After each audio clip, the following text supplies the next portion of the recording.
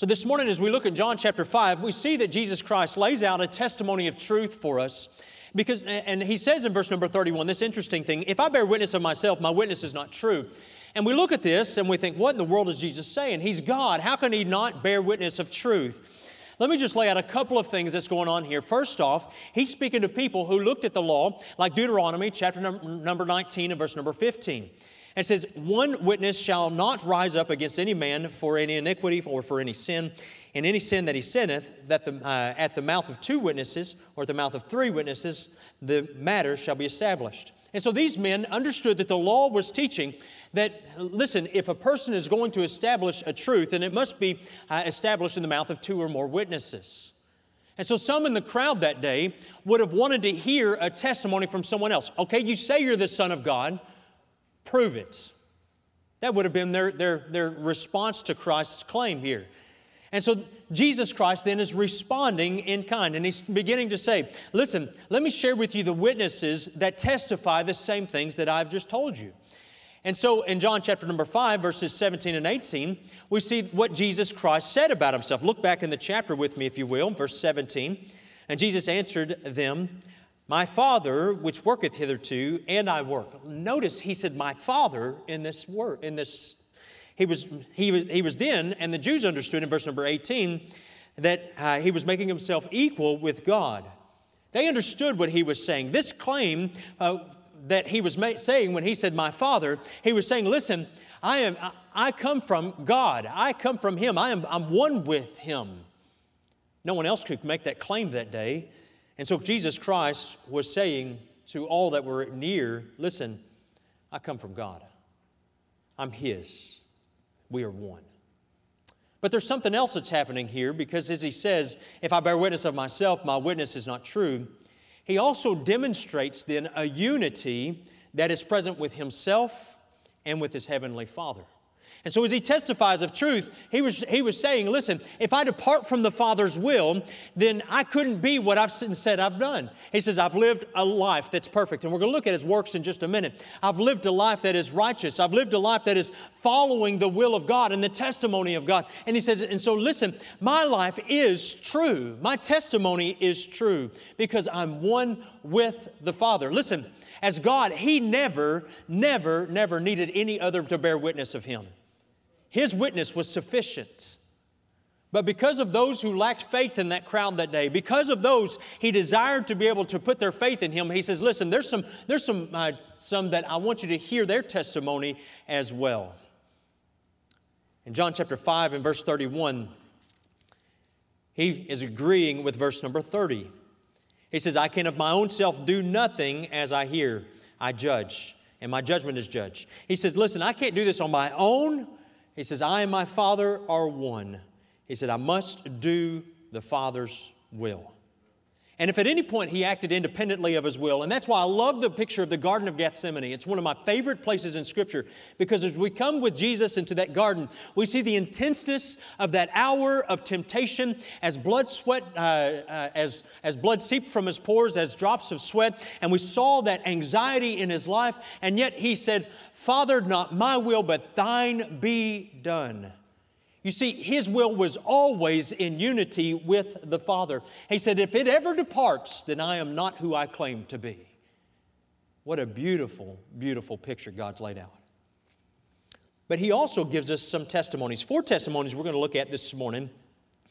And we're going to look at the first one is the testimony of John. John the Baptist. We introduced you to him several weeks ago, because he comes on the scene early in the book of John. He was the forerunner of Christ. And if you look at John chapter 1, verses 20 through 27, we see that John confessed that he was not the Christ, but the voice of one crying in the wilderness. So you can look back in your Bible with me. It will not be on the screen. He says in verse 20, and he confessed and denied not, but confessed, I am not the Christ. They were ready to say John was the Christ, the Messiah, but he said, listen, that's not me. He said, as a matter of fact, the one that comes after me, he says, I'm not even worthy to latch His shoes or unlatch His shoes. I am the least of the least when it comes to His presence. You see, John said, I'm not the one that you look for, but there's coming one. You see, even in this, Jesus didn't need to appeal to John's witness. And we'll see that God used John's ministry of baptizing to verify who Jesus is in just a moment. But I want you to see that Christ didn't need John's witness. In verse number 34 of John chapter 5, look there with me in your Bibles again. He says, "But I received not testimony from man." He says, I don't need these things to verify who I am, but I'm going to point to Him. I'm going to demonstrate for your sakes that, listen, I am indeed who I say I am. I am the Messiah. I am the Son of God. So we see John the Baptist's testimony. Secondly, we see the testimony of Christ's works. In verse number 36 in our text this morning, he says, "But I have greater witness than that of John, for the works which the Father hath given me to finish. The same works that I do bear witness of me that the Father hath sent me." Now, this was a greater witness, something greater than anything that John the Baptist might have said or done, because we would see the deaf would be able to hear. Amen? The dumb would be able to speak. We would see the blind would see, the leper would be cleansed, the captives would be set free, and the dead would rise from the grave. Isn't that good? Amen? I'm telling you what, that is a mighty God right there on display in all of His power and all of the wonderful things that He's done. He says, look at my works. They saw Him walk on waves. They saw Him still the wind. They saw Him calm the sea and turn the water to wine. They saw all of these things. They saw Him cleanse the temple and feed great multitudes with just a few loaves of bread. These miracles were performed by His own inherent power. They weren't from anybody else. They were from Jesus Christ, because Jesus is God. And that's what He's pointing to here. And it is to these works that He directs their attention to provide proof for the truth of His deity. Jesus says in multiple places in the book of John, and I'm going to give you one example this morning in John 10:25. He said, "I told you, and you believed not the works that I do in my Father's name. They bear witness of me." He says, listen, look at my life. Verse 38, the same chapter, same message. Chapter 14, verse 11. Chapter 15, verse 24. Over and again, we see that Jesus said, look at the works that I've done. They bear witness of who I am. One commentator said, first, about these miracles, I love what he said about the Lord's miracles. He said, first, their number. They were not only a few, but very many. Secondly, we see their greatness. They were not little, but mighty interferences with the ordinary course of nature. And the man in John chapter 5 is a great example. No doctor, nobody could heal this man. Only Jesus could. Third, we see their publicity. They were not done in a corner, out of the way, but generally in open day and before many witnesses, and often even before His enemies. Fourthly, we see their character. They were almost always works of love. They were works of compassion and mercy. They were helpful and beneficial to man, not merely barren expressions of His power. Fifthly, we see their direct appeal to man's senses. They were visible. Amen? Aren't you thankful when you see God at work? Aren't you thankful when you see God work in a life? When somebody puts their faith in the Lord Jesus Christ, that is still God's power on great display today. There was a difference between them and the boasted miracles of Rome. And in everything, he says, on all these points, is striking and conclusive. He said, there's no doubt that the miracles of Jesus were very definitive in defining who He is. Yes, no doubt. If we were to go through our mind and we were to recount all the different miracles, each of us could probably name something different. And John even wrote later in the gospel, he said, if we were to write everything that He did, he said the scrolls couldn't contain it all. That's how great of mighty works that Jesus did. And they all bore testimony to the fact that Jesus Christ is Lord. Listen, there's no man that could do the great things that He's done. And for the many scoffers that day that were in the crowd, I'll remind you that as Christ said these words, He had just performed a very notable miracle. This lame man had been healed, and He simply pointed to these miracles and said, listen, let these speak for me. I love to hear Brother Ronnie Warren sing, an evangelist out of our church. He's just a joy. He's one of those guys that is always an encourager. And he's got a ministry of encouragement. If you don't know Brother Ronnie Warren, we only see him on Wednesday nights about 2 times a year because he's out. Matter of fact, I think he's in Grove, Oklahoma this morning. And he's out ministering to different places. And his ministry is a ministry of encouragement. And he was a huge encouragement to our church during COVID. He was a big encouragement even beyond that. He's always been a blessing. But he sings this song that says, your walk talks and your talk talks. But guess what? Your walk talks the loudest. And there's no doubt that in our lives, our works bear witness of us. If your works are dead, guess what? We're going to grieve and dishonor the one whose name we bear. But if our works are good works, if our works are works that we're following Him, and I remind you in Ephesians chapter 2 and verse number 10 that we have been called unto good works. We are saved for this purpose to live out Jesus Christ and His goodness today in 2021. Jesus isn't here walking the earth, is He? But He is in you and me. And He says, listen, our lives, our testimony, our witness is what the world sees, and they're going to see His goodness in us. Man, what a great calling that He's left for us. In Titus chapter 3 and verse number 8 says, this is a faithful saying, and these things I will that thou affirm constantly, that they which have believed in God might be careful to maintain good works. These things are good and profitable unto men. He says, church, listen, don't stop being good just because the Lord has saved you. I love what the Apostle Paul wrote in Romans chapter 6. Shall we continue in sin that grace may abound? He says, God forbid. Let us continue to do good works. Let us continue to demonstrate grace and love. Listen, this is a time in our nation we have never experienced anything like this, maybe except for the Civil War. But none of us have experienced this time. We've seen rioting, we've seen lootings, we've seen hate coming from people we never thought we would see it from. And this is a time where God's called us to grace, to demonstrate the goodness of God in our works. God's called us, church, will you live this out? First and foremost, let's live it in our home. Being kind to my wife. Amen, men? She's on the back row back there, so I got to be good. And then kind to my children. Kind to those around me. When someone cuts me off in traffic, I say that a lot, mostly probably because it irritates me a lot. But no matter what it may be, God calls us to grace. Because it will bear testimony of who you serve. But a greater testimony than Christ's works, a greater testimony than John the Baptist, is the testimony of the Father. Verses 37 and 38, he says, and the Father Himself which hath sent me hath borne witness of me. Isn't that so awesome that Jesus wasn't standing on just His own word, but His heavenly Father also bore witness? And we're going to look at that in just a moment in Matthew chapter 3. You can turn your Bible there in just a minute. But He says, ye have neither heard His voice at any time, nor seen His shape. Listen, He said, you wouldn't know the Lord's voice if it slapped you in the face. He said, you wouldn't know who He is.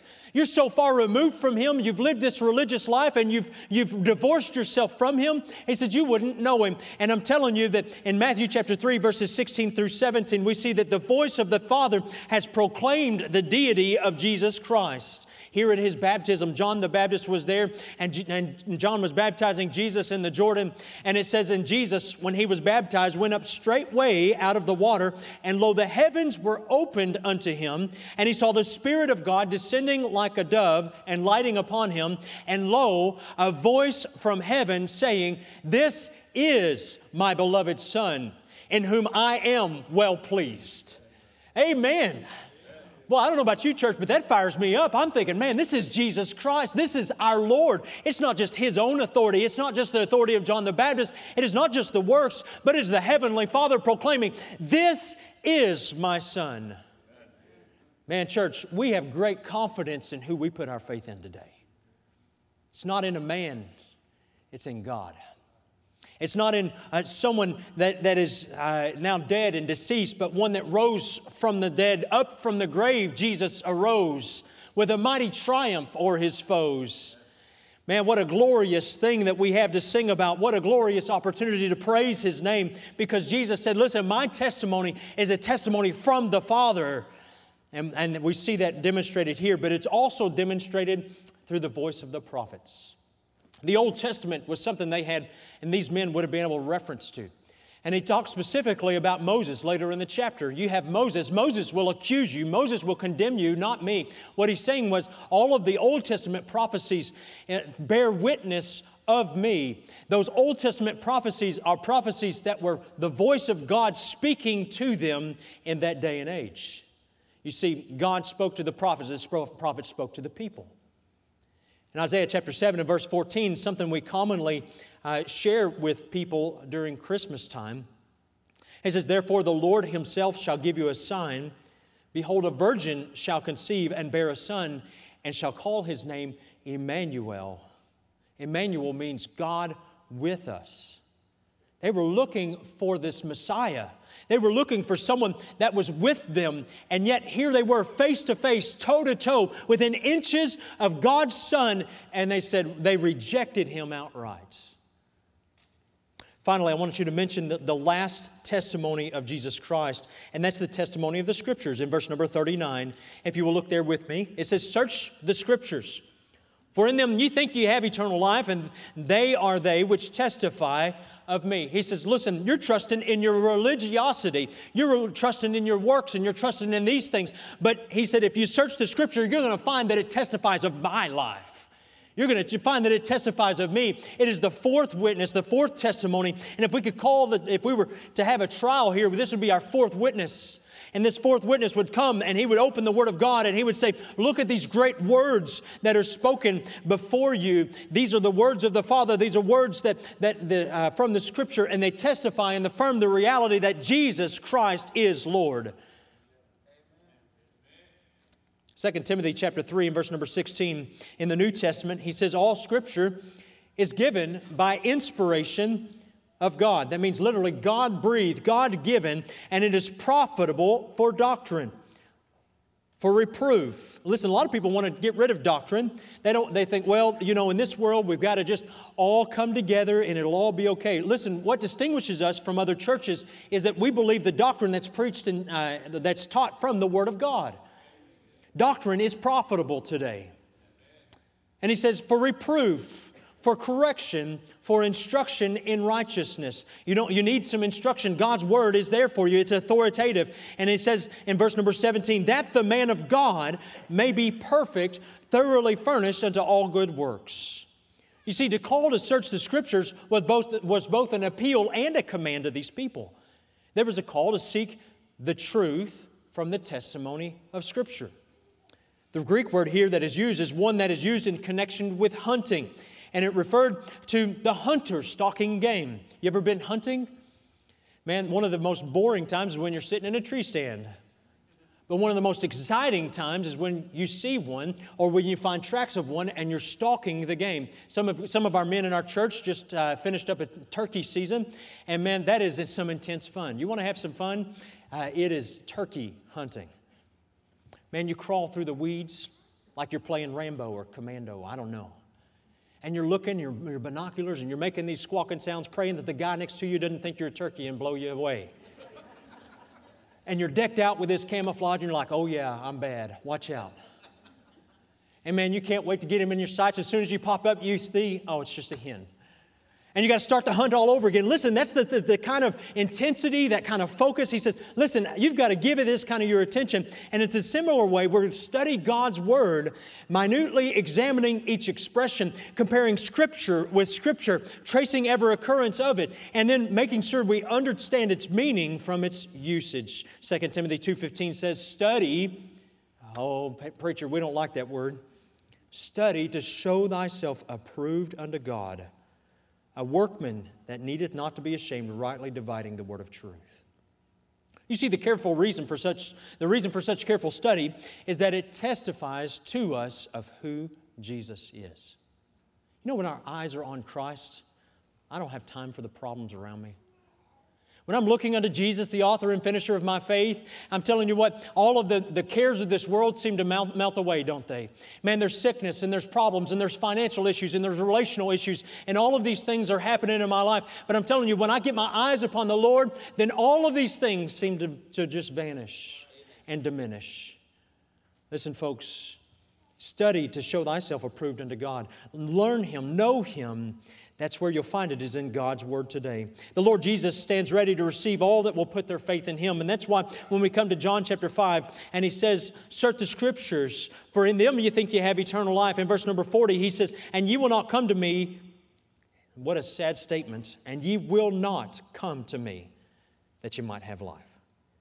Listen, Jesus stands open and ready. He said, listen, you want to be saved? You want to know who I am? I am here standing in front of you and before you. And today as we look at this situation, we see a tragic rejection in the midst of all of this. Instead of saying, man, Lord, we bow before you. We recognize your authority, because not only John the Baptist, not only does your works, not only the Father, but the Scriptures, all of these things testify that you are God. But these men, they saw this, the truth. They saw Jesus standing before them, and they rejected. What a sad, sad testimony. What did they reject? Let me share a couple of things with you as we close this morning. They rejected life. Verse 40, he says, and ye will not come to me that ye might have life. Did you see that? He offers them life. Jesus says in John 1:3, or John wrote that all things were made by Him, and without Him was not anything made that was made. Remember, Jesus was there at creation. So yes, He's the creator of life, but greater than, and even more so than just the creator. He didn't create and forget. He creates and He gives us purpose today. Your life and my life is not meaningless. We're not just here to accumulate as much junk as we can on this earth so that when we're old we have to do something with it. You see, the purpose is to bring glory to God. John 10:10, He says, I am come that they might have life and they might have it more abundantly. This was Jesus' call. And it said, it's not just the life where we breathe, but the life of purpose, a life of meaning. In Christ, He stood here ready to receive those who would come, but these men rejected. Can you imagine what would cause someone to reject Jesus Christ? Maybe they didn't understand that they were standing on the brink of the pit, about to fall into that terrible abyss. Maybe they didn't know that salvation was only inches away from them. Maybe it was a hardness of hearts. Listen, today you may be hearing this testimony. You may be making excuses to yourself. I can't hear them, but God does. And these are some that sometimes I hear. I'm really not that bad, preacher. Don't worry about me. Or maybe, well, preacher, I believe in God. I'm going to be okay. Listen, these lies will put you in the same category as these men. They rejected life and they accepted death. We also see they rejected God's love in verse number 42. But I know you that you have not the love of God in you. And he talks about this, and he looks upon these men, and he sees past the outward visage. He sees beyond the regalia. He sees beyond all of the beauty, and he sees the heart. That's a manifestation of Christ's deity. You see, because only God is truly omniscient. Only God can see the heart of the individual. Only God can know you and me, like Christ knew these men. And so these men posed as worshipers of the true and living God. They appeared to be religious. They appeared to be jealous for the honor of God. They claimed to be religious in their observance of the Sabbath, but Christ was never deceived by their lies. He knew what they were on the inside. Many people today despise the claims of Christ, not because there is a lack of evidence, but because of a sinful disposition on their part to attend to those claims. Let me just share with you what 1 John says. 1 John 4:12 through 13, he writes in this epistle, no man hath seen God at any time, but if we love one another, God dwelleth in us, and His love is perfected in us, and hereby know we that we dwell in Him, and He in us, because He hath given us of His Spirit. There's an evidence of God's love coming out in your life when you're His. So they rejected His love, they rejected His life, and they chose to accept the lies. Now, later in John chapter 8 and verse number 44, he talks about the devil, and he says this. He's talking to the Pharisees here. He says, you have your father the devil, and the lust of your father you will do. He was a murderer from the beginning, and abode not in the truth, because there is no truth in him. And when he speaketh a lie, he speaketh of his own, for he's a liar and the father of it. What a tragic rejection these men who were privileged to have the Word of God. They studied the scrolls. They studied these things. They were around men of great wisdom, but they saw Jesus Christ in the flesh. They spoke to Him face to face. You know, one of my favorite songs is Face to Face with Christ, my Savior. Face to face, what will it be? You know, I'm looking forward to seeing Jesus face to face. And these men saw Him, and they rejected Him. They rejected truth, like Pilate, who said, "What is truth?" as he stared at Jesus Christ, not knowing that it was just inches from Him. Listen, Israel's rejection of Christ was a tragic, tragic thing, but this is what Jesus points to in verse number 43. He says, "I am come in my Father's name, and ye receive me not. If another shall come in His own name, him you will receive." You see, what happened was their rejection of Jesus has paved the way for them to accept the Antichrist. And one day they will be tragically misled by a ruler that will deceive many. And that nation will suffer terribly at his hands. So why do we accept lies? Why is it that we like the lies of the world or the cares of the world more than we care for Christ? Let me just lay out a couple of things that Jesus laid out here in verse 44. He says, because we see, first off, because we're surrounded by the cares of this world. We're consumed with everything that goes on here. He talks about honor in verse number 44. And seek not the honor that cometh from God only. This honor signifies praise. And these Jews, they wanted the praise of men. They wanted, their chief aim was to win the good opinion of one another. They didn't care about God. And when we have a greater concern for those around us than we do for the Lord, then we're in trouble. Proverbs 29 verse 25 is, "The fear of a man bringeth a snare, but whoso putteth his trust in the Lord shall be safe." When we're consumed with the fear of man over the fear and the love of God, then we will never respond by faith. But also, the tragedy is that we love our sin. Verses 45 through 46. "Do not think that I will accuse you. There is one that accuseth you, even Moses, in whom you trust." You see, they said, listen, we want to accept our traditions. We want all of this old stuff. We love what we are doing more than we love the world. And many people have told me over the years, as I've witnessed to people and shared with them the hope, the life, the opportunity for them to be saved through Christ, say, listen, I don't want to give up what I'm doing right now. 1 John 2:15 and 15 says, "Love not the world, neither the things that are in the world. If any man love the world, the love of the Father is not in him." I'm going to repeat that statement just for a moment. If any man love the world, the love of the Father is not in him. For all that is in the world, the lust of the flesh and the lust of the eyes and the pride of life is not of the Father, but is of the world. You see, these men boasted in the fellowship and fellowship of Moses, but the reality was they rejected Moses' testimony. They loved their sin instead, and the human heart is deceptive, and it deceived them. And that's why Proverbs 14:12 says, "There is a way which seemeth right unto a man, but the end thereof are the ways of death." And this world is full of ways today. He said, listen, you can follow this path or this path or this path. But Jesus said, "I am the way." There's only one today. These men that gathered around Christ that day, they heard His testimony. They heard John the Baptist's testimony. They saw Christ's works. They heard the testimony of the Father and the Scriptures. And yet they refused to believe. They tragically said, listen, we reject your testimony today. That does not have to be your response. The truth is, God offers you the opportunity to respond by faith. God offers you the opportunity to come by faith and to be saved because God loves you. Ken Davis shared a story in his book about what it means really to believe in something. And he said this: in college, I was asked to prepare a lesson to teach my speech class. And so we were graded on our creativity and ability to drive home a point in a very memorable way. And so the title of his talk was simply "The Law of the Pendulum." And so he spent 20 minutes carefully teaching the physical principle that governs a swinging pendulum. A pendulum goes left to right and left to right. And so the law of the pendulum is a pendulum can never return to a point higher than the point from which it was released. Because of friction, because of gravity, when the pendulum returns, it will fall short of its original release point. Each time it swings, it makes less and less of an arc until it is finally at rest. This point of rest is called the state of equilibrium. where all forces acting upon the pendulum are equal. So he attached a 3-foot string to a child's toy top, and he secured it to the top of the blackboard, and he let that swing, and he just illustrated it very quickly. And so at the end, he asked the class, and he says, so how many of you believe the law of the pendulum is true?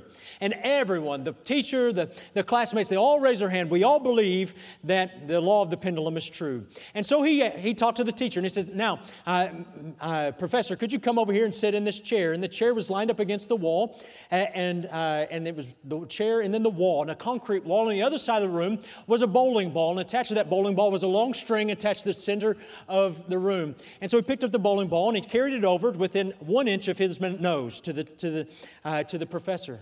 He says, now do you believe in the law of the pendulum? And the professor said, yes.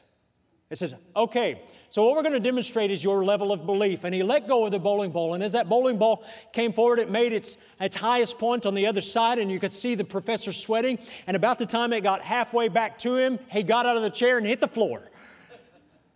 And Ken Davis says, he didn't really believe. You see, here's the reality. You never know how much you really believe in something until its truth or falsehood becomes a matter of life and death.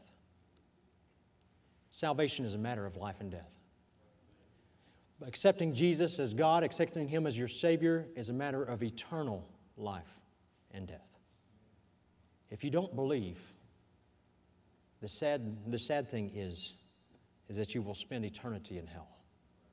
If you do believe, God offers life, He offers purpose, He offers hope, He offers joy. And this morning, the question is, will you put your faith in the Lord Jesus Christ? Will you come and be saved this morning if you've never accepted Him? You see, because that same invitation that those men rejected, Christ offers you today. How much longer? I don't know. That's why the Bible says, behold, today is the day of salvation. And He invites you now. Would you bow your head with me?